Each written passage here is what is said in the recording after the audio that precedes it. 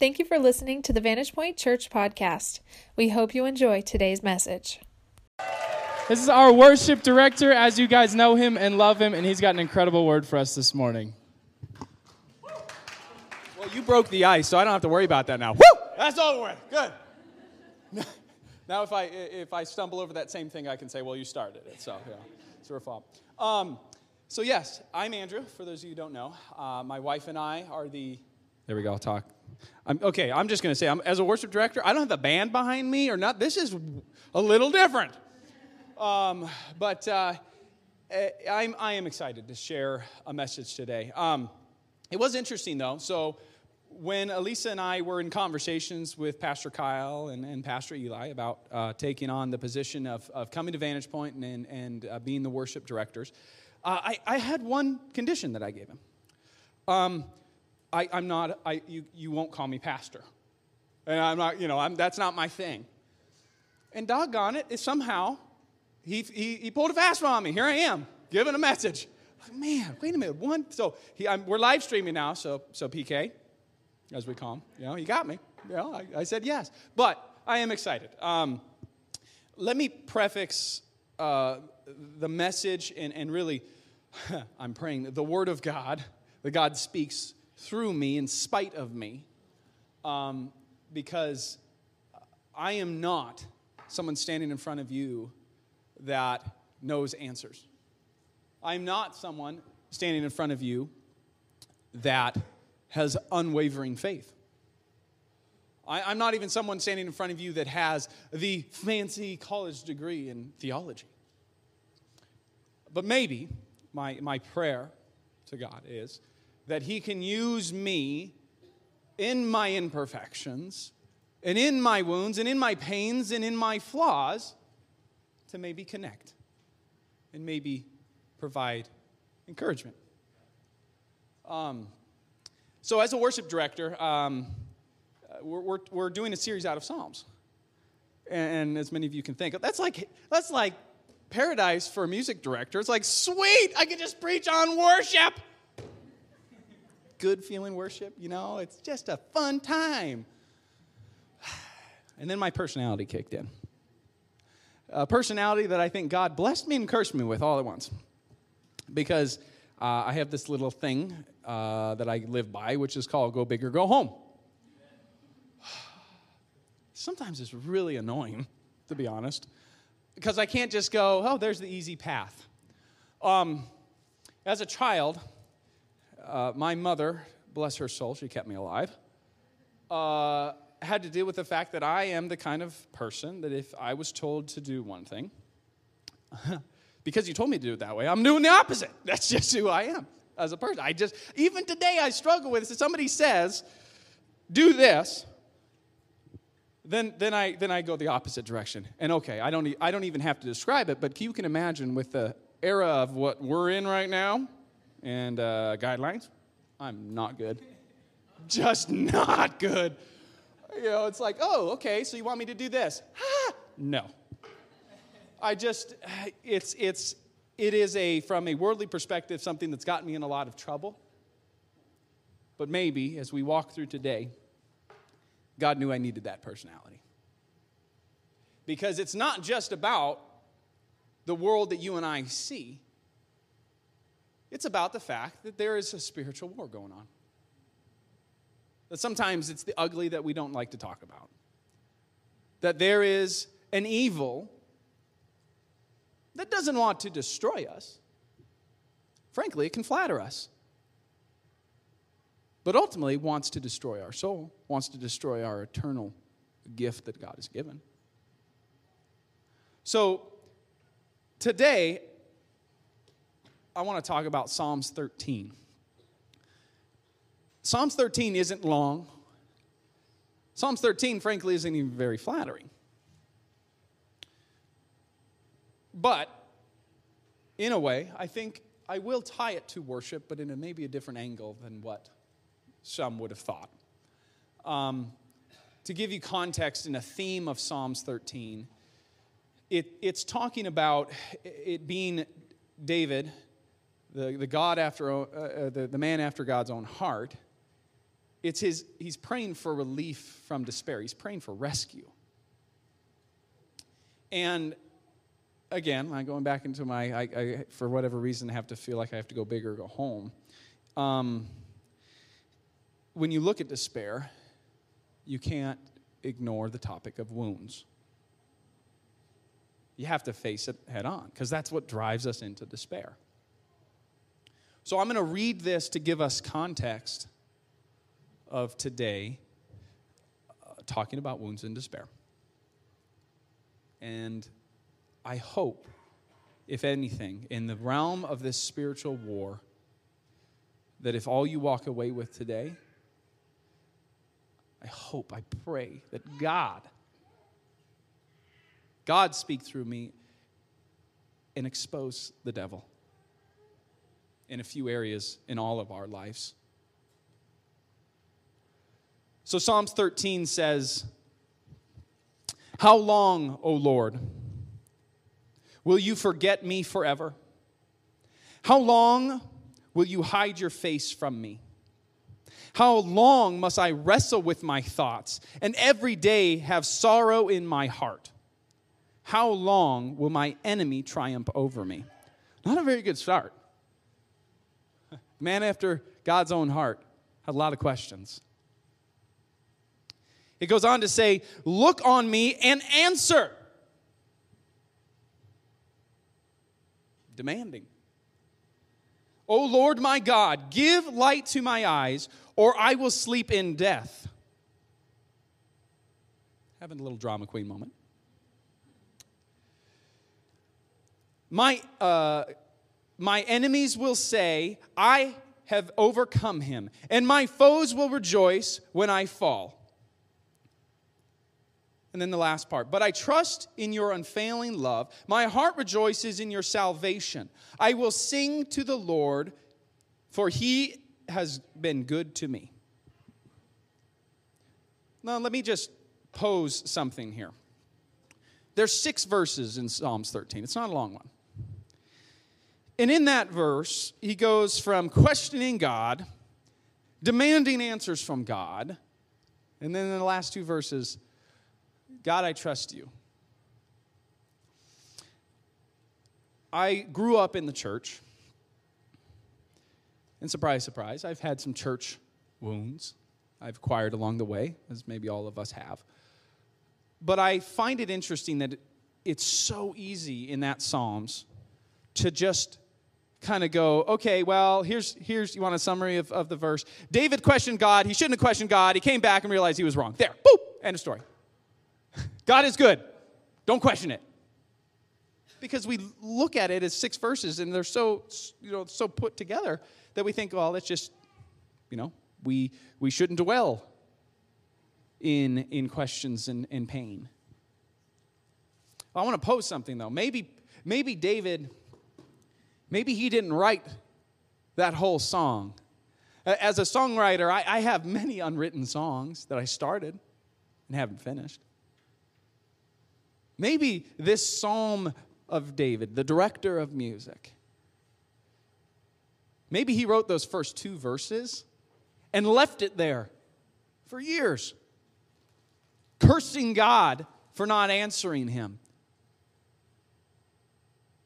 Maybe this wasn't just a sit down and write all at once. I want to put that into context, because as we look at wounds and pain, the only hope that I have, and I'm not someone who has answers, so I can only speak to where my hope lies, is that our God is big enough to handle whatever we can throw at him, all raw and in emotion, all in it. He doesn't want us as perceptionally always unquestioning him. He didn't design us that way. That's a lie. We want to talk about exposing the devil. Why don't we start there? We don't have to. Faith isn't an unwavering walk. Faith is a journey of falling, failing, and realization and growing, and it's painful. If you got sold that salvation means that you don't feel pain, I'm just going to squash that right now. Not because Because I know the answer. Again, it's because I've experienced it in my walk, and if it's not the truth, then I am already in hell. So today I want to talk about wounds, but in a different context of the cliche analogy that I'm sure all of you have heard. Okay, wounds that we acquire in life, they're like wounds of the body, and then they heal if you give them time and nurture them, and then you have a scar to remember. That's all great, but it's limited. I don't want us to put it in a box. So I want to give context of thinking through wounds outside of any analogy, and then move into what I hope God pulls out of this and exposes the devil in. So wounds are the events in our life that damage us, that break us, that change us. Now, we can acquire wounds and pain through a lot of different ways. Other people, close and far. Parents, oh man, I got kids. I've had to come to a realization that my kids are going to have wounds from me. Doggone it. But that's the reality. No parent is perfect. We all have wounds coming from our parents, our siblings, our family, our friends, strangers. If you sit here and tell me that you haven't acquired wounds from complete strangers that shouldn't have had the power over you, props. For crying out loud, we live in a social media realm where the stranger that you don't even know because they're looking at your string and commenting affect you. Strangers have a lot of power in today's world, don't they? Another way we acquire wounds in events that change us, shape us, hurt us, is circumstances. Some out of our control, some in our control. And that's the painful one, our choices. I'm sorry, maybe and maybe I'm the only one, but most of my wounds are from myself. I would love to say they were other people. Even wounds that I thought were from other people, I've realized, no. I gave them power to give me that wound. That's my choice. So understanding that wounds are there, that wounds, no one goes through life without wounds. It's like a rose bush. Unless you just never live and stay outside of it, it's like you're surrounded by these rose bushes. You got to walk, if you want to live, you got to walk through it. You're going to get wounds. One lie I'll expose is a first lie of the devil.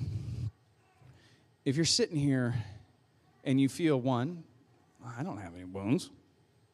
Two, I have wounds, but they're not as deep as some of these messed up people. Can I pose something to you? The devil owns your wounds. He can do whatever he wants with them because you are ignoring them. So the biggest thing that gives the devil victory in your life, in my life, is saying that the wounds aren't there. The devil loves to operate in the unknown, in the dark. We got to recognize it. All of us have it. But we're not alone in it. So in that context of wounds, I want to give a compare and contrast, evil and good perspective. And again, this is my humble perspective of what I've seen in my life that I can only pray and hope that it touches and speaks to you. So there's 5 points that I want to go through. And the first one I want to look at is how does the devil, in this topic of wounds and despair, really the devil's playground, there's 2 questions I want to pose. How does the devil view and use our wounds? And then in contrast, how does God view and desire to use our wounds? I feel like we've done a really good job as the body of Christ talking about how God views our wounds. That's great. We need to talk about that. That's redemption. That's salvation. You bet. But what if we give someone salvation and don't really make them realize, but oh, by the way, the devil is out there and he wants to use them just the same to drag you down. So have you ever felt, okay, wait, I believe Jesus Christ is my Lord and Savior, but why do I feel like I'm still stuck? Well, maybe it's because you've got to recognize the devil's games You've got to recognize it. Here's the truth, and I'm just going to declare it. It's been on my heart, and frankly, I've been attacked because of it, because I feel like the devil doesn't want this to be said. He's here. He's a scammer. He's a con. He's here. And he doesn't want you to know how he's manipulating each and every one of us. All right, so first point I would make in how the devil uses our wounds is anchor spots. Man, we sit in the anchor spots. Because the devil knows that our wounds go deep to our soul. If you dock a ship, massive ship, within a harbor, they have these huge anchors that are just all the way down. They're concrete, iron, not moving.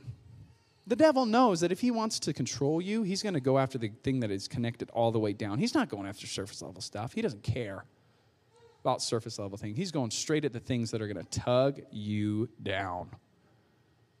So he wants to use it as anchor spots.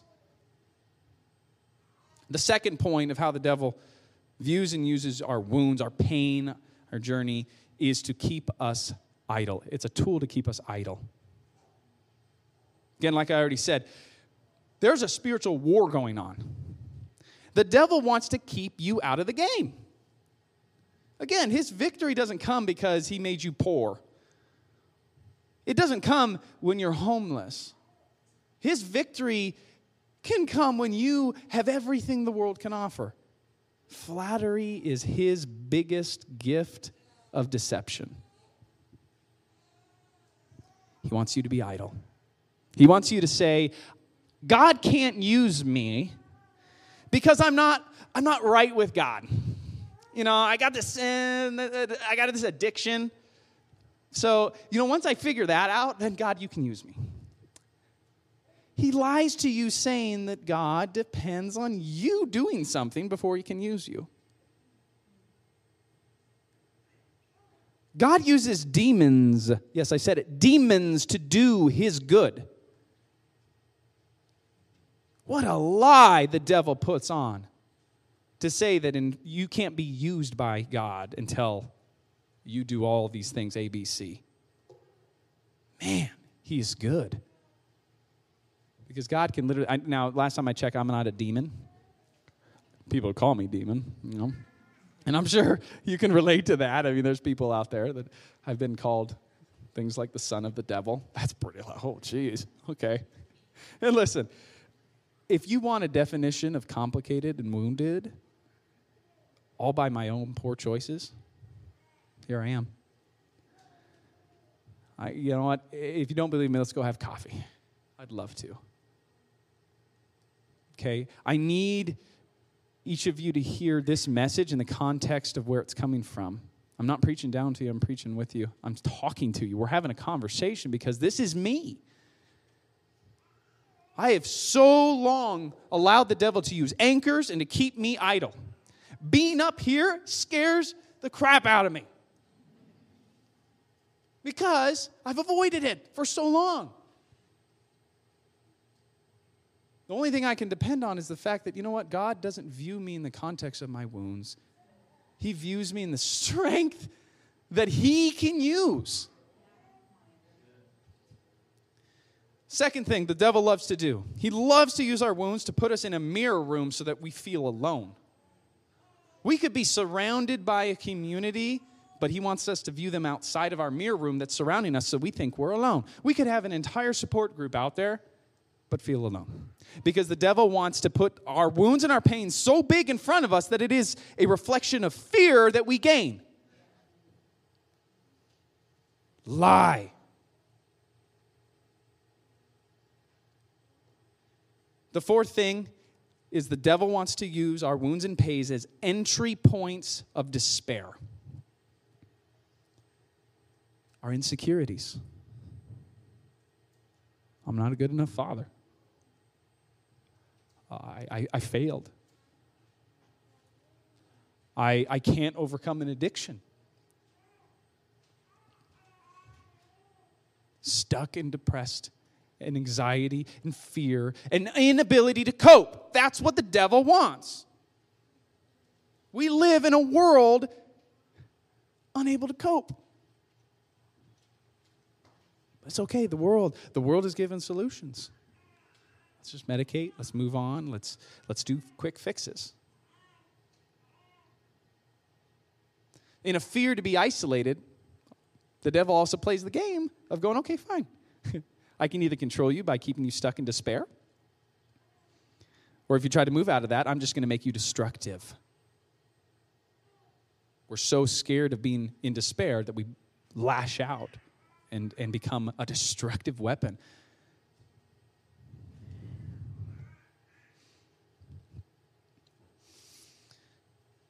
Lastly, I believe, and I have seen the devil in my own life, use my wounds and pain to manipulate the way I see others. Okay, in this one, I look at the world.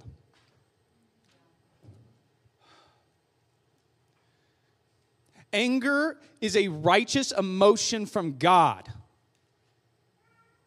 I'm tired of us seeing that anger should be suppressed, or if you're angry, then you're sinning. God made anger to move us.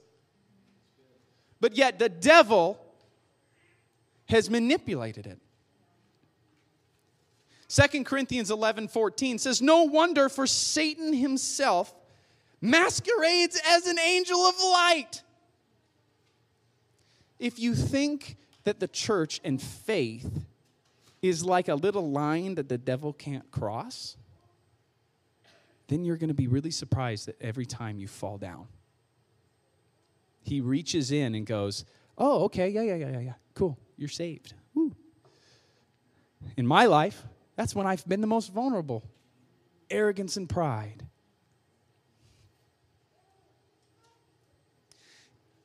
Look at what's going on in our world. I'm staying on this topic because it's huge, and I want to make sure it's the point. Because you know what? If I expose the devil and his mass influence in this world, this is where I want it to be, and his manipulation of how we view others. How do you make one kid fight another? You leverage them in their insecurities in an isolated way. You go to Bill. You know Bill, he lost his mom. And you say, hey, Bill, Joe was talking smack about your mom. Said that your mom didn't love you enough to stick around. Then he goes over to Bill. He knows that Bill struggles because his family doesn't know how to put food on the table. And so he's hungry at school. So this little punk decides to leverage that insecurity and says, hey, Joe, he says your family's trash. That's why you can't afford food. You don't think this happens? It does. And all of a sudden, before we know it, Bill and Joe are fighting. They don't even know why. Let me expose the devil. The devil's a little punk. He's doing it every day to the world. Why do you think our politics are broken? Why do you think we're so divided in parties? Why do you think race has become the focus of anger and hate to people? It's because we forgot that when we look at someone, we shouldn't hate them. We should hate how the devil is using them. The devil is our reserve of hate. God never gave us hate towards each other.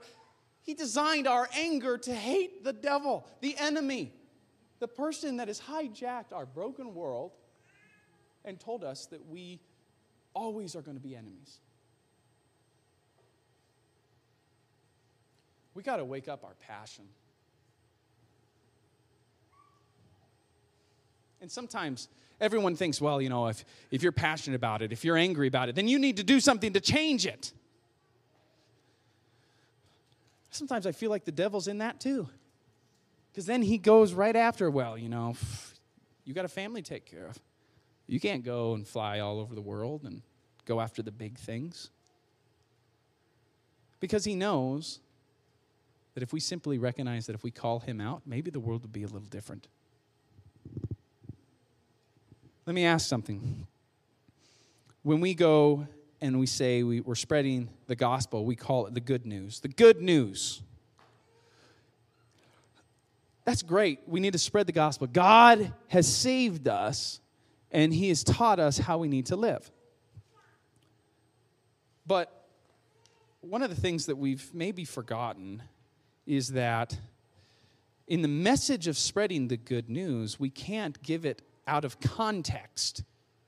We can't say to someone who is not saved, you need to live this way. This is the way that God has offered. It's so much better, without the context of pointing out what we're saving them from. We have a world that doesn't necessarily feel like they need to be saved because maybe we as a body of Christ have forgotten the fact that we have to point out the danger of the devil. Because it's not fun to talk about. It scares people away. You know, you kind of have this mind thought of someone, the crazy person downtown saying, "Be afraid! We're all going to hell!" It scares me, and I believe. But oftentimes, I feel like we forget, what is the Word of God? The Word of God, yes, is a guide in how we should live. But over and over and over again, it's like a father telling us what to look out for. The devil is here. The devil is there. Truth. So let's flip the switch on this fun masquerade of the devil. So I pointed out how I've seen Satan work against my wounds. So let's parallel those with the 5 things that I believe that God views wounds and pains with and desires to use them. So the first one, we said the devil uses them as anchor points. Firmly believe God, he views them and desires to use them as growing points. The devil wants to anchor to hold you back. God wants to free you to grow. Again, we all like to be angry. I get angry when life doesn't happen the way I had planned. I've got things that I will never get the answer for. And I have to be okay to sit in that and say that shouldn't drive me away from hope. If we allow God to use it as growing points, it breaks the chains of the anchor spots of hope inserted with trust, breaks chains. Let's talk about healing for a minute.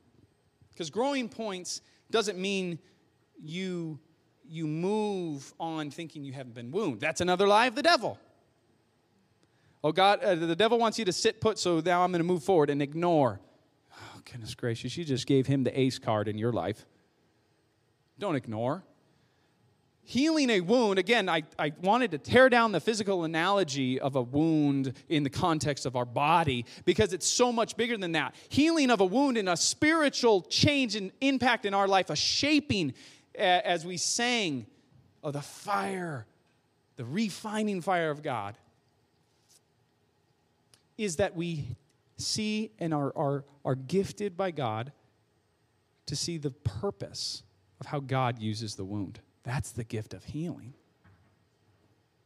It's not instant. So we have to first choose to grow. And then the healing of purpose being unveiled is there. And I can only say it because I'm standing here. I shouldn't be standing here in the context of worldly views. I shouldn't. Point 2, where we said that the devil uses them, our wounds, to keep us idle. God views our wounds as we are stronger because of them. As I said, if we view that Satan only, he obeys this little line that says, oh, they're saved now, I can't touch them, then we're gravely mistaken. He does. So our wounds, frankly, prepare us for the fact that devil can't shake us. I am the worst at this. I get shaken all the time. My faith is strong when it's easy. The moment one of my insecurities gets tugged at, I shut down. Got to remember they make you stronger. Again, the devil does not want you to know that you are a weapon of destruction of lies. God equipped us to be the nuke bomb of exposure.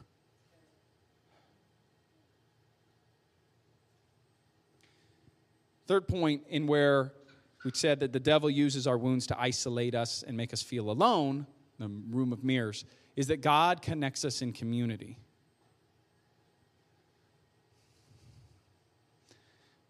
If we have relationships that aren't based off of our wounds and pain, they're not relationships that last with us. And I know. You know why? I've lost a lot of relationships because I went through periods in my life where I just wanted the shallow, worldly, oh, you guys like outdoors? Woo, I like outdoors too. This makes me feel good and I can ignore everything. Yeah. Huh. I had lots of those. And then when life happened, scatter. Still alone. Community without wounds and pain is again playing into the devil's hand.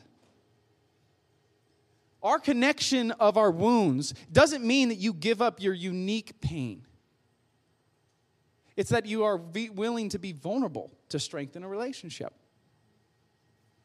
In marriage, in church, community, in being a parent, we shouldn't be hiding our wounds.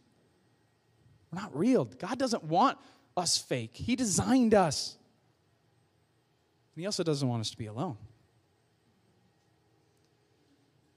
Fourth point, where the devil views our wounds as entry points for despair,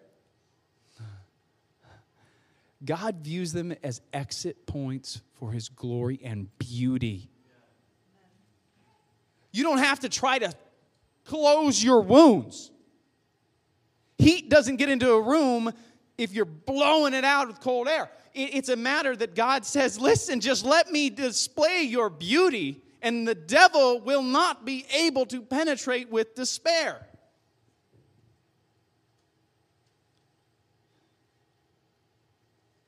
If you carry wounds and you've gone through hard life things, that's beautiful. And I'm sorry if that takes you by surprise. Because the reality is that, yes, there are some that are blessed with a life that doesn't have as much pain and wounds. But look in the Bible. God didn't use people to do big things that were having an easy life. My God, our God is a God of resurrection, of restoration. And I can only say that because I hope it's true, because I am a mess. Only His glory and beauty can do anything. And then lastly, where we said the devil uses our pains and wounds to manipulate the way we see others, God wants to use them as a way for others to see us. You know that movie Avatar? That little thing that they would always tell each other? I see you. Why don't we do that as Christians? I see you. It's an opportunity to show God's love. As David said, I trust in your unfailing love. By allowing ourselves to be seen, we can experience that even amongst each other. We also have to be willing to know that it can be trampled on. Love each other enough to know that, listen, you may hurt me, but I choose to remain open to love because I trust, because my hope has trust. Don't isolate. Don't buy the lie that God can't use you. Don't buy the lie that you are useless, that you aren't worthy. Devil's lie. The devil ultimately wants to drive us to fear. And he uses our wounds to do it, to chain us. God ultimately wants to lead us to faith and hope. Faith and hope has to have trust. And I learned that the hard way. You see, trust is that little thing that every day you have to choose. Every day I have to wake up and trust. Every day I have to believe that God is our God of perspective of outcome. He knows. He knows not only what his desire and purpose is for me, but he knows what the desire and purpose is for this world. The world is not lost to the devil. I don't know, you watch a movie and the spoiler alert, you always have that person that just spoils the whole movie. I'll do it. God won. The devil is lost. Really, you have to believe that, listen, if we're looking at it, why would we despair when the battle is won? That's why the devil is parading around trying to convince us that he hasn't lost. He's on the offensive because he has no defense. Listen, fear without truth, and the world is full of it. Evil reigns when good men fail to stand. And not stand to fight, stand to simply expose the truth. But yet, if there's fear allowed to be present without truth, it's almost like that dog, that German Shepherd dog with that snarl. Holy crap. If I run into one of those dogs, like, I'm done. I have been conquered. Don't mind me.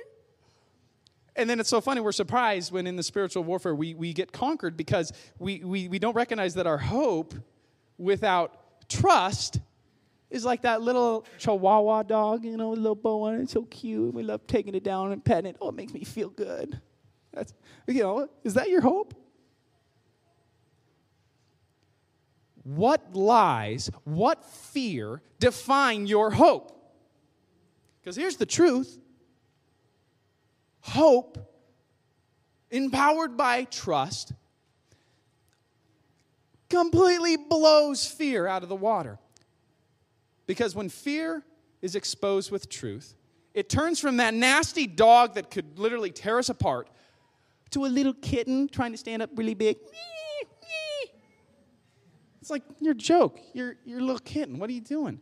And then you turn around and your hope that's empowered by truth is an SS destroyer. It's not even in the same category. But the only play the devil had is to blind us from that. Because if we had that truth, then we wouldn't even play the game.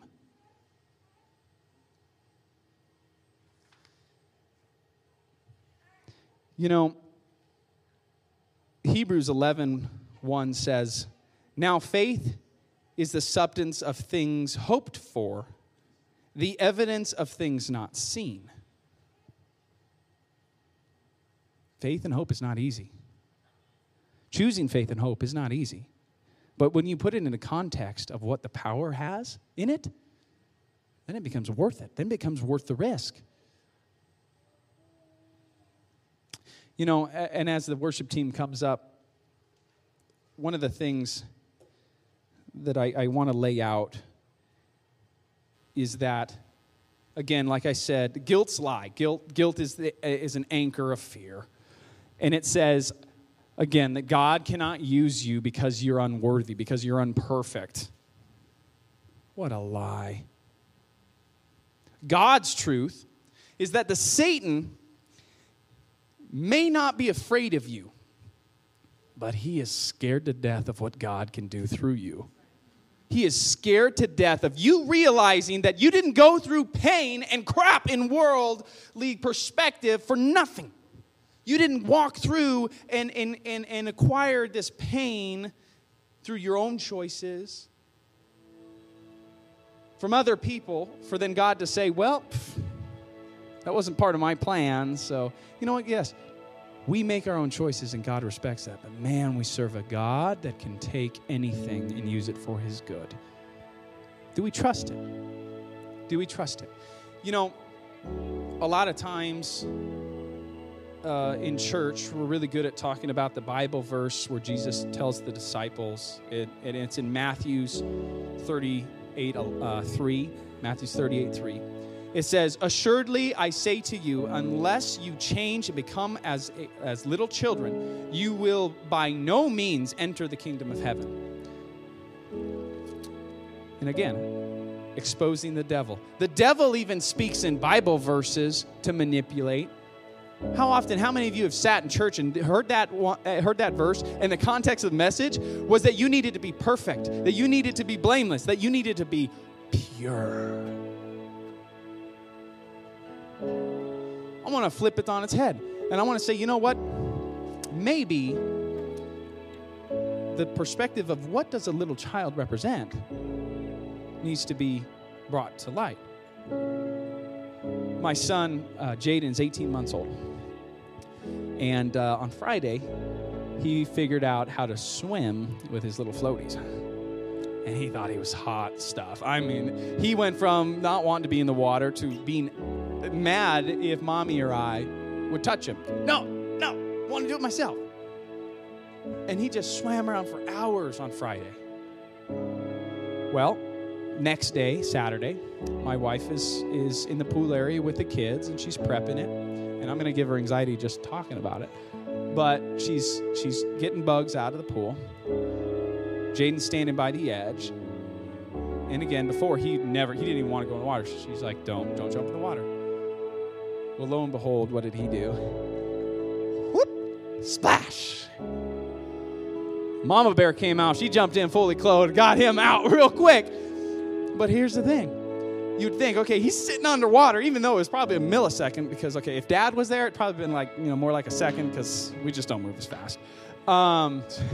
We can't compete with that protection. But when he came out of the water, the surprising thing is he didn't go, and all of a sudden, get me out of the water, no. He literally started pushing on her, saying, no, pull. He didn't want her to hold him. He wanted to go. It was kind of like, what are you doing, Mom? You're messing with my groove. I had this water dominated.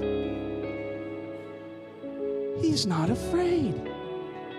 He had no fear. He wasn't bound by it. So maybe when God says we have to be like little children, he's not talking about being pure. He's talking about not being controlled by fear. Maybe he's talking about the fact that we need to go back to when we were children, when it wasn't complicated in our perspective. We become jaded and complicate things. As a child growing up, for whatever reason, God revealed a lot of things about spiritual war. And even as a 7-year-old, I would constantly run up to my mom and tell her with tears in my eyes, Satan is attacking me. And as I prepared this message, my mom, and she's probably listening on live stream up in Washington, she didn't know what I was speaking on. So I just texted her. I said, hey, what was that thing I said when I felt like the devil was attacking me? And she sent back saying that I would pray. I would say, Satan, leave me alone. I'm a child of God. You can't touch me. As a child. We complicated salvation, the freedom of salvation, to be so complicated sometimes that people don't know if they can obtain it. We've made hope something the devil can play with because he attaches answers to hope. He attaches expectations to hope. Man, he's conniving. He can say, okay, I'll let you have hope, freedom. Hey, but I'm going to insert a little bit of manipulation to say that you should only accept the hope when it gives you the full answer. So thereby he binds our trust and he takes away the power of hope. Because he knows we are afraid to give up control. You know, the Bible wasn't just about describing how we should live. Again, it was calling out and exposing the devil. We need to attach that and apply that in our lives. I need to. As parents, we don't allow our children to go play without teaching them the difference between a gardener snake and a rattler snake, right? Hey, heads up, you hear this little rattle? There's a rattler snake. Don't you think our Father in heaven, in his word, gave us the same kind of tools? Hey, heads up, the devil's at work. But yet we live in a world that doesn't acknowledge that. We ourselves as Christians forget it. So today in closing, I I want to take a moment to allow us to have space to be okay with facing our wounds, facing our pain. Be okay with understanding that maybe some of those wounds and pains that we've been blaming others for, that the devil is at work and we need to expose. That God has exposed him. We can't hate people. Hating people is actively choosing to ignore that Satan is at work. If you have hate in your heart for a person, then the devil is ruling your wound. We're going to sing a song, and it's simple. In the chorus, it just says, I'm no longer a slave to fear. I am a child of God. You know, maybe in the moments where we feel that Satan is attacking us, I should go back to what I said as a child, because there's power in it. Not complicated. Not allow myself to be drugged down the manipulation of the devil to say, well, I've got to do this, I've got to do so many Hail Marys, and then I need to find holy water. Declare that you are a child of God. Will you pray with me? God, we thank you for your word. We thank you that in Psalms and King David, you gave us so many blessings. One, that we don't have to be perfect, Lord, that we can have emotions, that you are a big enough God to handle our frustration, to handle our wounds and pain, to be a chest to beat on and you won't go away. That you don't want us to be fake, Lord, that you want us as we are. That your heart breaks for the wounds that we've had to endure, but you won't let them go in vain. We choose to trust that. Lord, we accept the fact that maybe we won't get answers until we get to heaven with you. And it hurts not to have answers, Lord. It does. But we know your hope is so much more powerful that we don't have to sit there.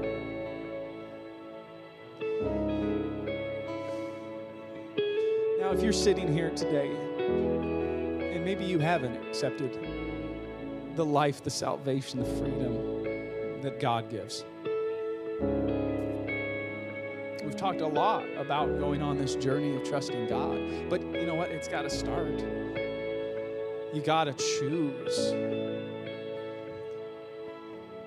If your heart moved when I started to talk about the devil and your light bulb went off and you started to see how he's been playing games with your life, and you want freedom from that, here it is. And it's not complicated. And you don't have to know how the journey looks day one.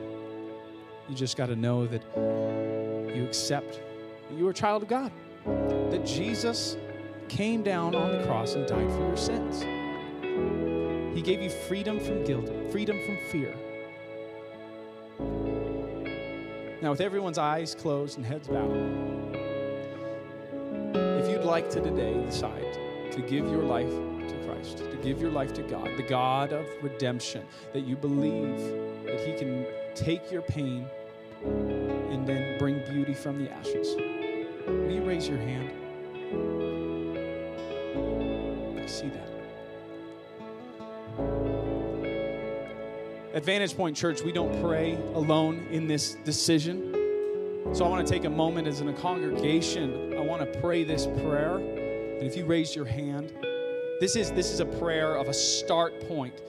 Not the ultimate draw in the line in the sand that says, okay, now I can't be touched by the devil. No.